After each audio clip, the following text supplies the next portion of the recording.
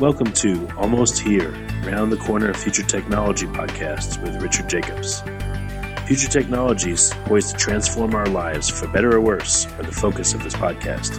Almost here means these technologies are now here and starting to be used, or just around the corner, from Bitcoin to artificial intelligence, 3D printing, blockchain, virtual reality, and more.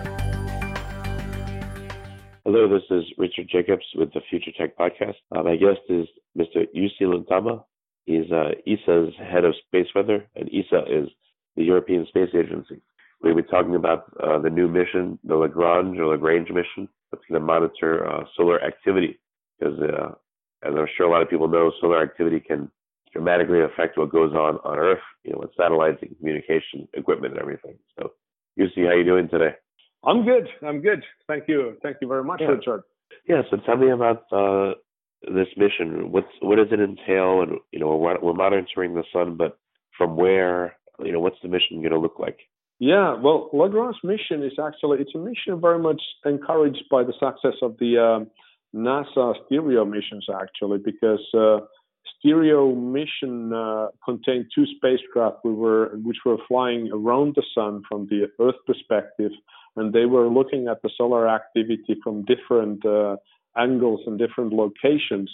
And that encouraged us to actually look at the possibility to establish something which we could consider as a permanent operational stereo mission, that we would have one spacecraft in a specific location, which we call the fifth Lagrange point, where we can actually see the solar activity from a different perspective than what it looks like when we look towards the sun from the Earth. So what is the Lagrange point, and what perspective is it that we're not seeing right now? Well, the Lagrange points in general are the points where the gravitational pull of the sun and the Earth, also considering the orbital mechanics, they balance each other out. So basically the Lagrange points are the points where the spacecraft is in a stable position, not pulled towards the sun or not pulled away from the sun. And the fifth Lagrange point is actually, it's not exactly a point, it's kind of a plateau. It's an area which is on Earth orbit, 150 million kilometers behind the Earth. And if we park a spacecraft there, it will stay there essentially forever. And we don't have to keep its position there. It will be trailing the Earth from this 150 million kilometer distance until eternity, unless we move it away from there at the end of the mission. And the idea of this point is that we are then looking the space between the sun and the Earth from the side. And that means that when something nasty happens in the sun, which is potentially a risk to the infrastructure on the Earth, particularly when there are events called coronal mass ejections. Basically, they are kind of explosions in the magnetic field within the atmosphere of the sun. And then as a result of these explosions or eruptions, billions of tons of the plasma from the sun itself, so the solar matter, is ejected into space at speeds reaching up to 3,000 kilometers per second. And when these plasma clouds hit the Earth, they will not threaten the life on Earth.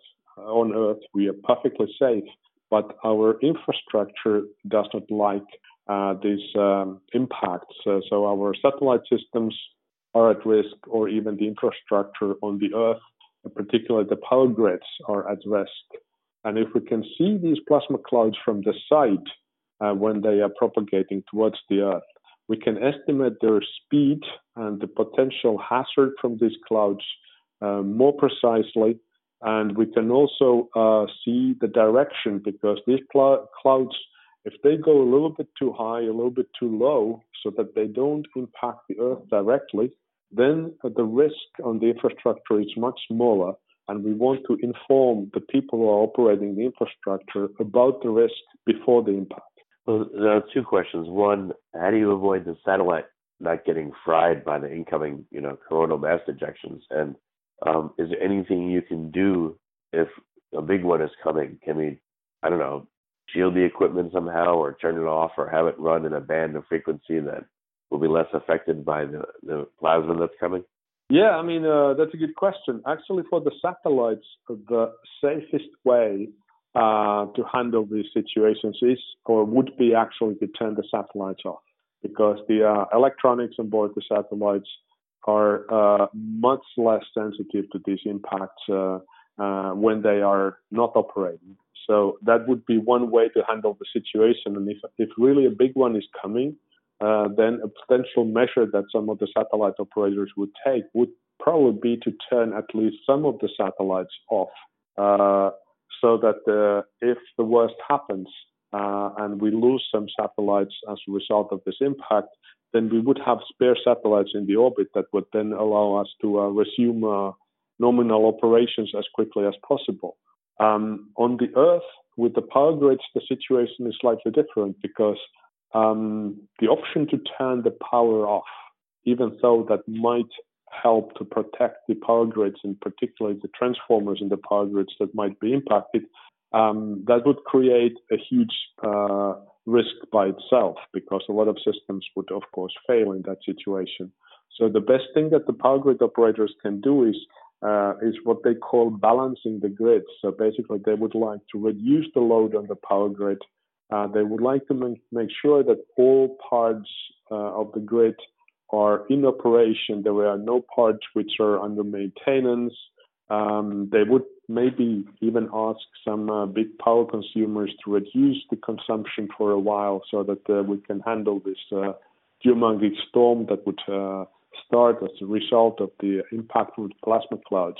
But in order to do or to take all these measures, people need time. And this is what we try to achieve with this Lagrange mission, that we would actually have more lead time when we give our warnings about what is about to happen.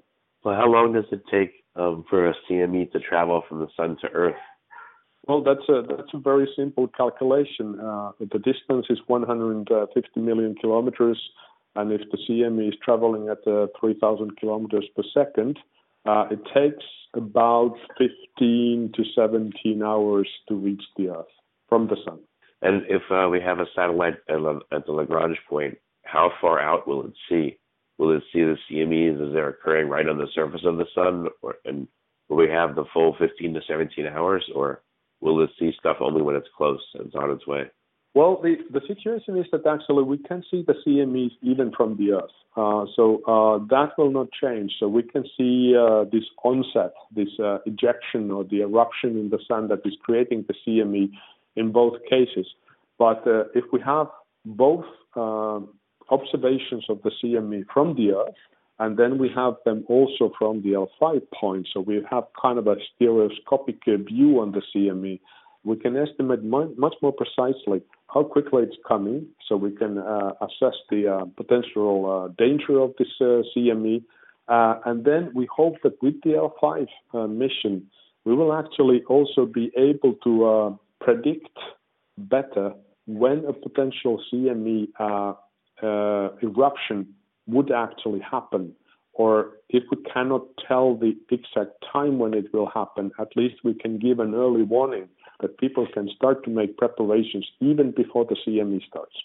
So what happens when a CME hits the outer atmosphere and the inner atmosphere, and does it actually touch the Earth's surface? What happens to the plasma as it interacts with the atmosphere and the Earth?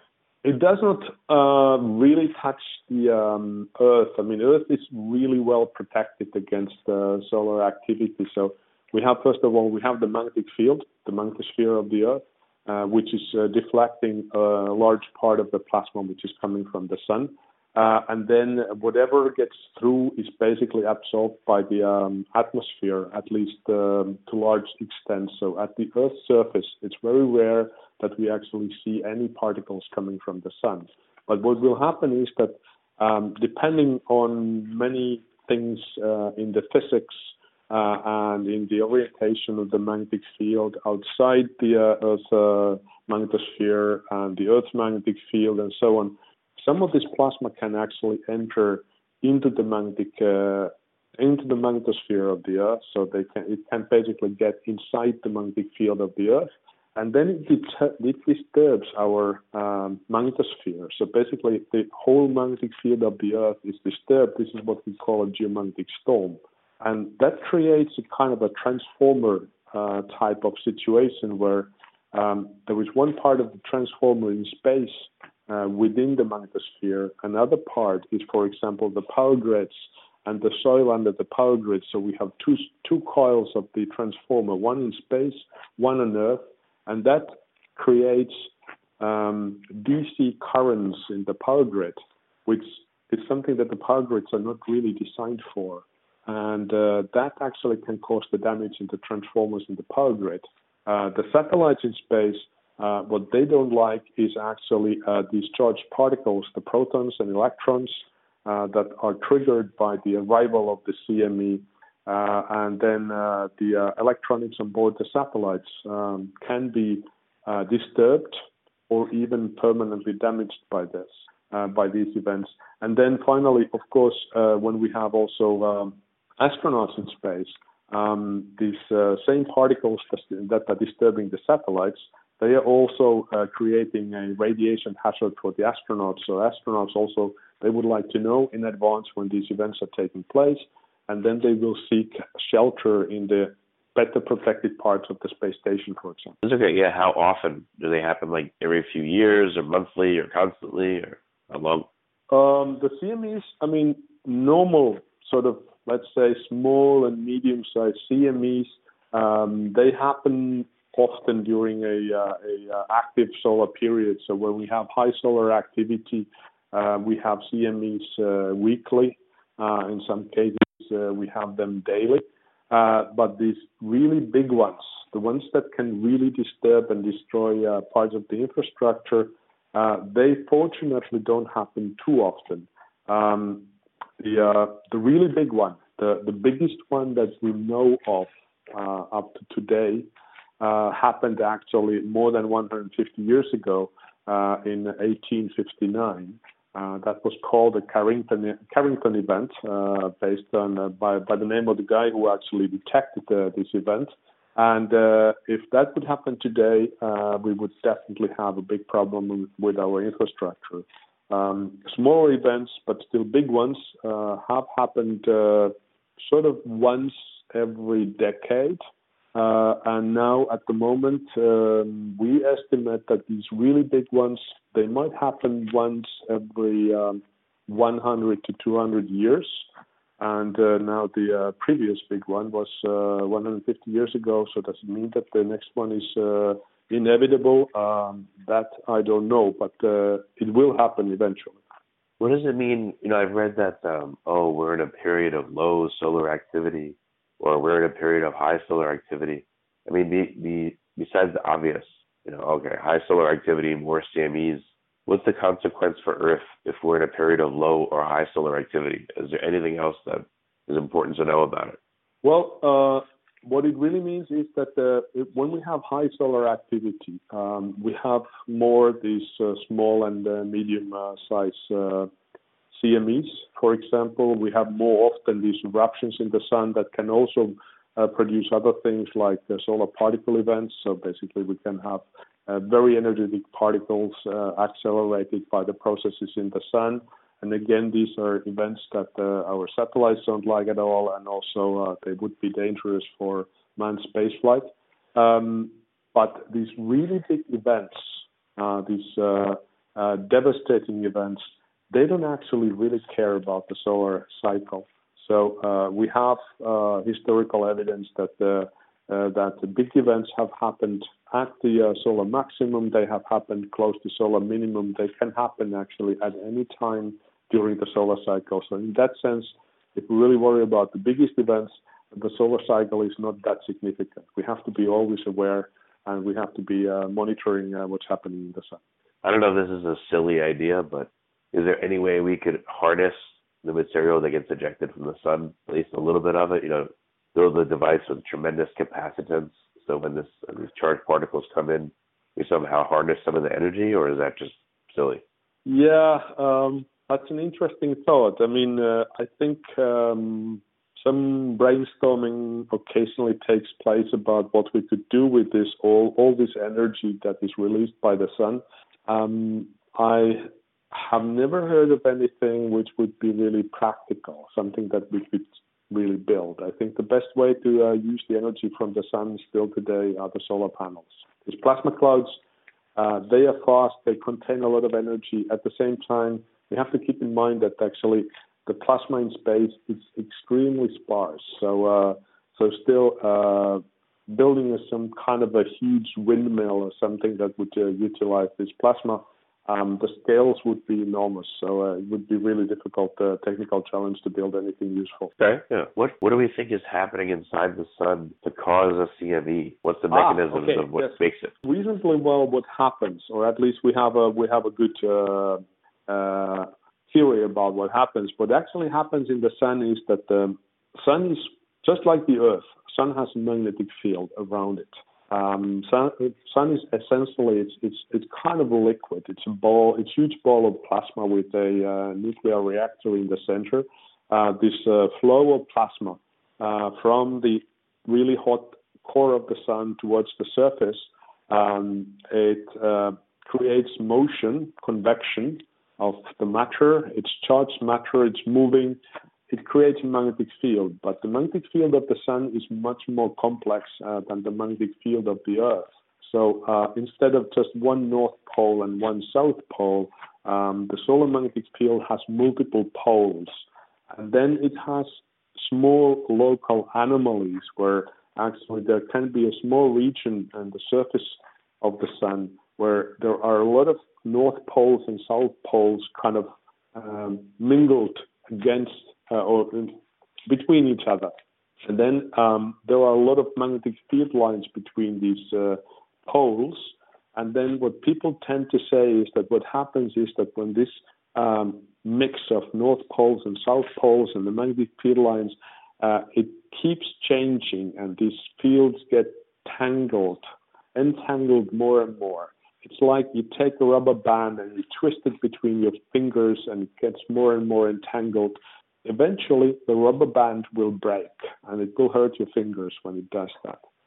When the magnetic field of the sun locally gets too entangled, it will also break, and then it will release the energy that was stored in the magnetic field, and that creates these eruptions that actually have so much energy that the plasma from the sun itself can actually be ejected into space in such a speed that it escapes the gravitational pull of the sun itself. Has anyone thought to try to do something on a very small scale here on Earth? Create a bunch of magnetic fields and then twist them and, tie them up and then release them to create energy or release energy? Yeah, I think actually this process, it's not a very good process of producing energy because you have to have first a lot of energy, and then you can release some of that by this entanglement and the breaking of the magnetic field lines. So it's not a good way to produce energy, but it would be an interesting way to actually simulate and try to understand better what happens in the sun. But it's very difficult to do. We are not very good at keeping stable, keeping hot plasma within a stable magnetic field on Earth. I mean, as we know from the attempts to build fusion reactors. But what we are doing instead is actually we are sending satellites to study the sun and try to understand these processes more precisely. And the U.S. just recently launched the Parker Solar Probe, which will dive very close to the sun so that we can actually see these processes and understand them better. And ESA will actually launch in a couple of years the Solar Orbiter mission, which will complement the observations of the Parker Solar Probe. And actually then we hope that we can actually do scientific research that helps us to understand these processes better. Yeah, I was going to ask you about the Parker Solar Probe. What can you say about it? When's it launching and when will it get close to the sun? I mean, the Parker Solar Probe was actually launched. So it's on its way towards the sun right now. I don't know by heart when it will start to provide measurement data, but it takes a while to get into the right orbit because it needs a specific orbit where it's actually kind of diving towards the sun, making a very fast pass around the sun, and then it comes out again more or less to the distance of Venus from the sun, so that it can actually cool down a bit, transmit the data to the Earth, and then repeat this cycle several times. But it will get so close that it will get observations of these phenomena that are happening in the sun, and I hope that we will be lucky and we will actually see some of these eruptions in the sun while the Parker Solar Probe is working. Is it going to be inside the corona of it, or what? How close will it get? No, I mean, yeah, the corona is a bit hard. I mean, that's very hot. So actually, I don't think that you can get inside the corona, but you can get close to it, so that you have a better view, and also you can make some in situ measurements about the environment there. Have we launched any, like kamikaze probes into the sun? Is that even possible? It's a bit surprising to say this, but actually hitting the sun is not trivial. It takes a lot of fuel to actually break down from the speed of the Earth and then dive into the sun. So we have never done it, and I don't think that most people would consider that this would be very useful. Actually, this kind of a mission like the Parker Solar Probe that is orbiting around the sun but getting close to it, this is more useful because you have more time to make measurements, and you need to be a little bit lucky to get close enough to one of these events in the sun so that you get really the information about what's happening during these solar eruptions. You said that we may be able to predict and model the CMEs. Can we do that at all now? And when we do predict it, how far in the future do you think we'll be able to predict? Or is it like weather on Earth? You could probably do maybe a day and that's about it.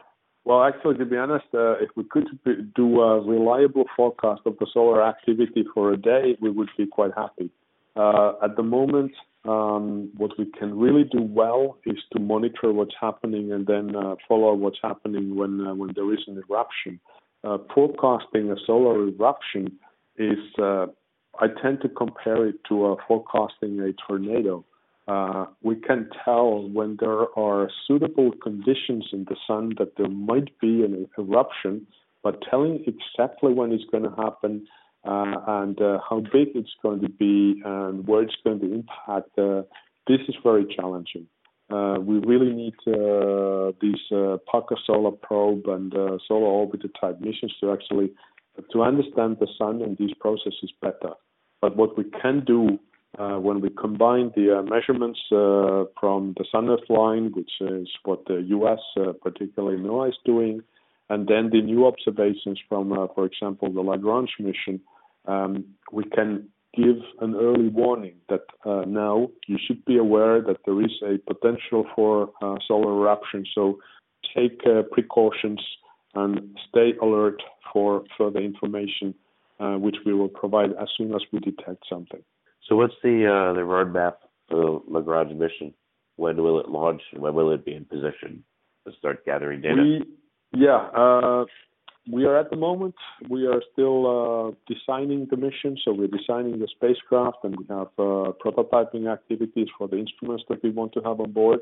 We hope that in 2020 we can start to actually build the spacecraft, and we can also start to build the instruments, the flight models of the instruments, which will be space qualified.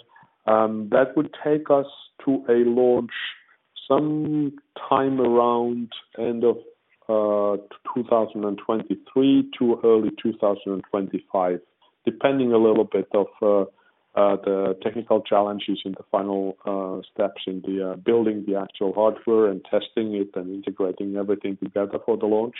Then flying to the L5 point. L5 point takes 14 months. So if we can launch, let's say, mid-2024, that means that we would be then in L5 in the second half of 2025, and then we would start to do the observations of the solar activity. If you had a ruler, between the sun and the Earth, where would the L5 point sit? How close to the sun and how close to the Earth? Well, it's the L5 point creates a perfect triangle. So if the distance from the Sun to the Earth is 150 million kilometers, then if you go backwards on the Earth orbit, so you basically go to the anti-flight direction of the Earth on the Earth orbit, 150 million kilometers, then that's where the L5 point is. And then it's on Earth orbit, so the distance from the L5 point to the Sun is again 150 million kilometers. So it's a perfect triangle with where each side is 150 million kilometers. So does it literally orbit around the Sun, trailing the Earth, like a tin can trailing a car? It's there. It's following the Earth perfectly. So it's always in the same spot in respect to the Earth, and this is really the advantage of this point. So when we park a spacecraft there, and we point the instruments from the spacecraft towards the Sun and also towards this space between the Sun and the Earth, it will always remain in this position, so we can keep monitoring what's happening. The disadvantage of this point is that actually 150 million kilometers is quite far away. So it's a deep space mission. We want to download this data from this mission all the time. So this will be the very first operational deep space mission with continuous data download that mankind has ever built. How long will it take data to come from the satellite to? Yeah, that's another interesting point. I mean, it will take 8 minutes. So at the speed of light, the travel time from the L5 point to Earth is 8 minutes.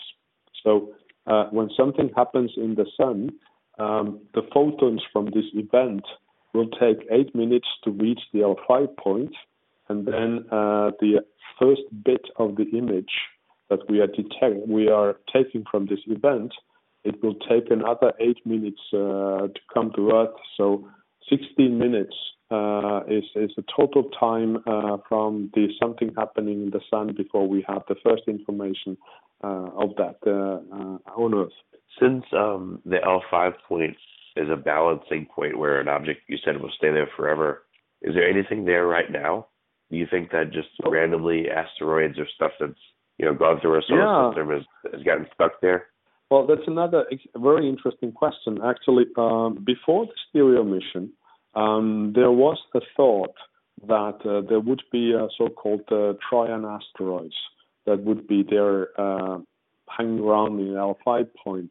But my understanding is that because it's not really, it's a plateau. It's basically if you have any speed and you do not have brakes, then you are basically drifting through it, and then you are slipping away from the other side. So basically, asteroids do not break.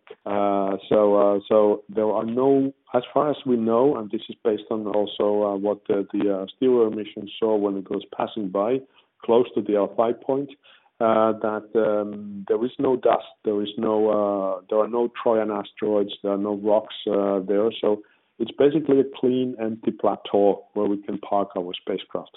Do you think Venus or Mercury have similar points that could be used, or other planets? I mean, every single. I mean, this is the magic of the mathematics and the orbital mechanics.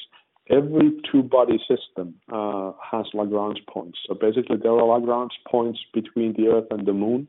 There are Lagrange points between any planet moving around the Sun and the Sun itself. So these points do exist whenever there are two bodies with a gravitational pull, and you can calculate with relative ease where these points are.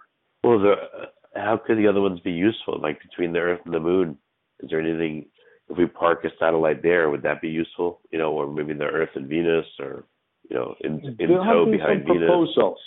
Yeah, I mean, we haven't used those points yet, but there have been some proposals. So maybe we could park, maybe in the future someday, we could basically divert an asteroid to one of these points, maybe one of these Lagrange points between the Earth and the Moon or somewhere else where we can go and mine it. I mean, there are some ideas, but we have not utilized many of these points so much.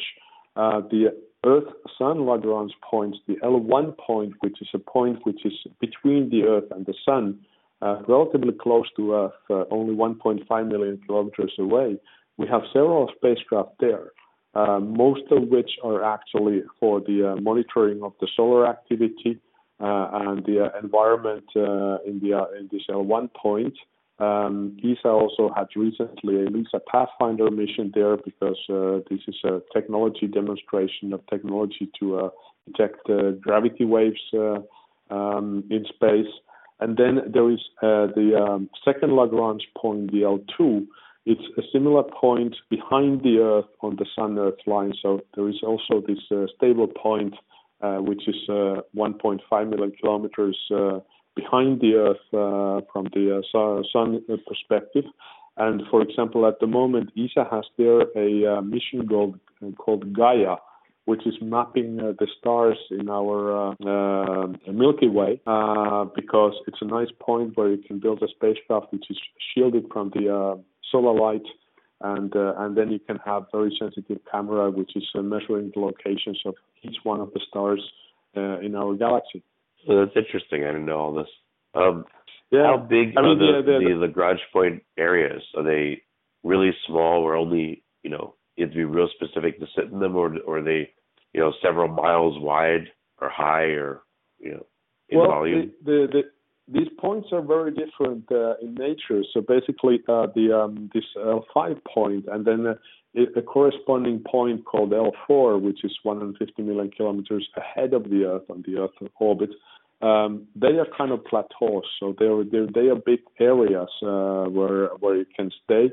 The L1 point and the L2 point, they are kind of quasi-stable points. So it's a little bit like, it's very easy to understand. On one side, you have the gravitational pull of the sun.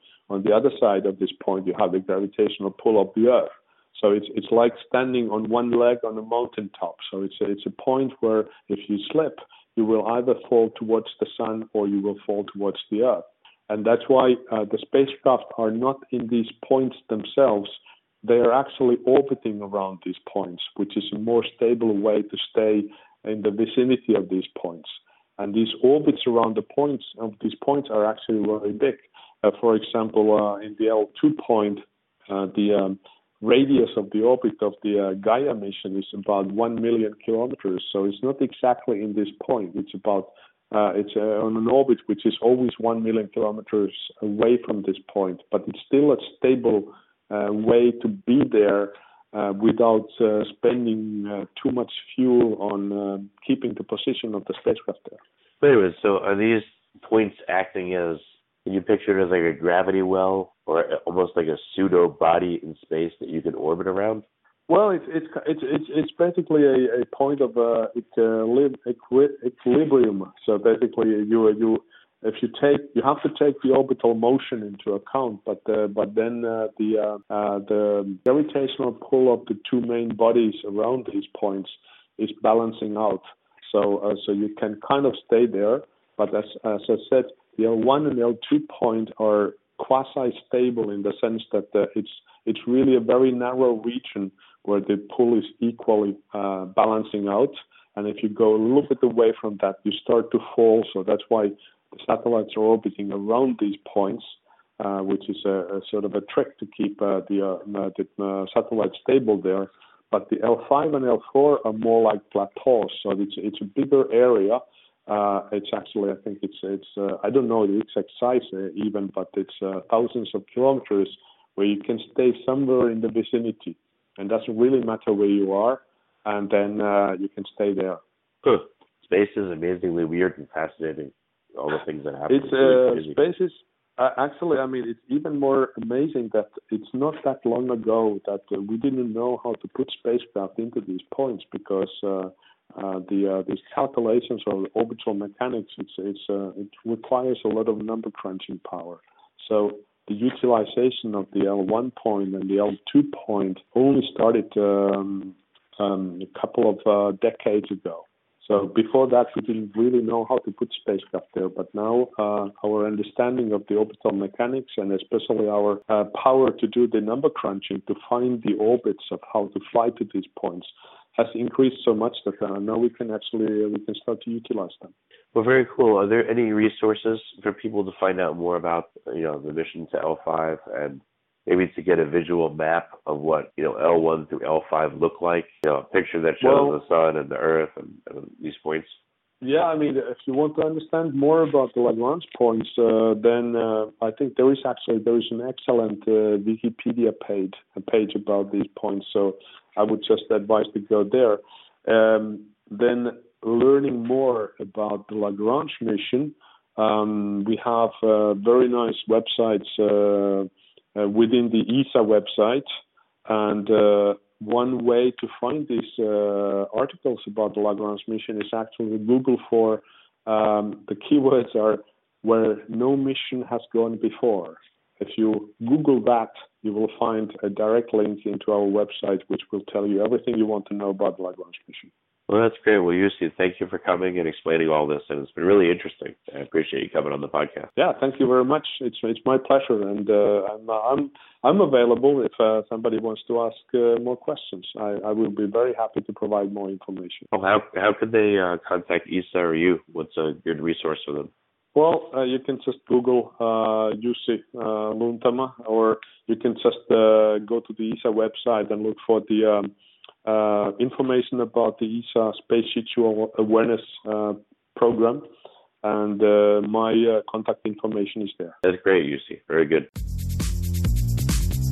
You have been listening to Almost Here, Around the Corner Future Technology podcast with Richard Jacobs.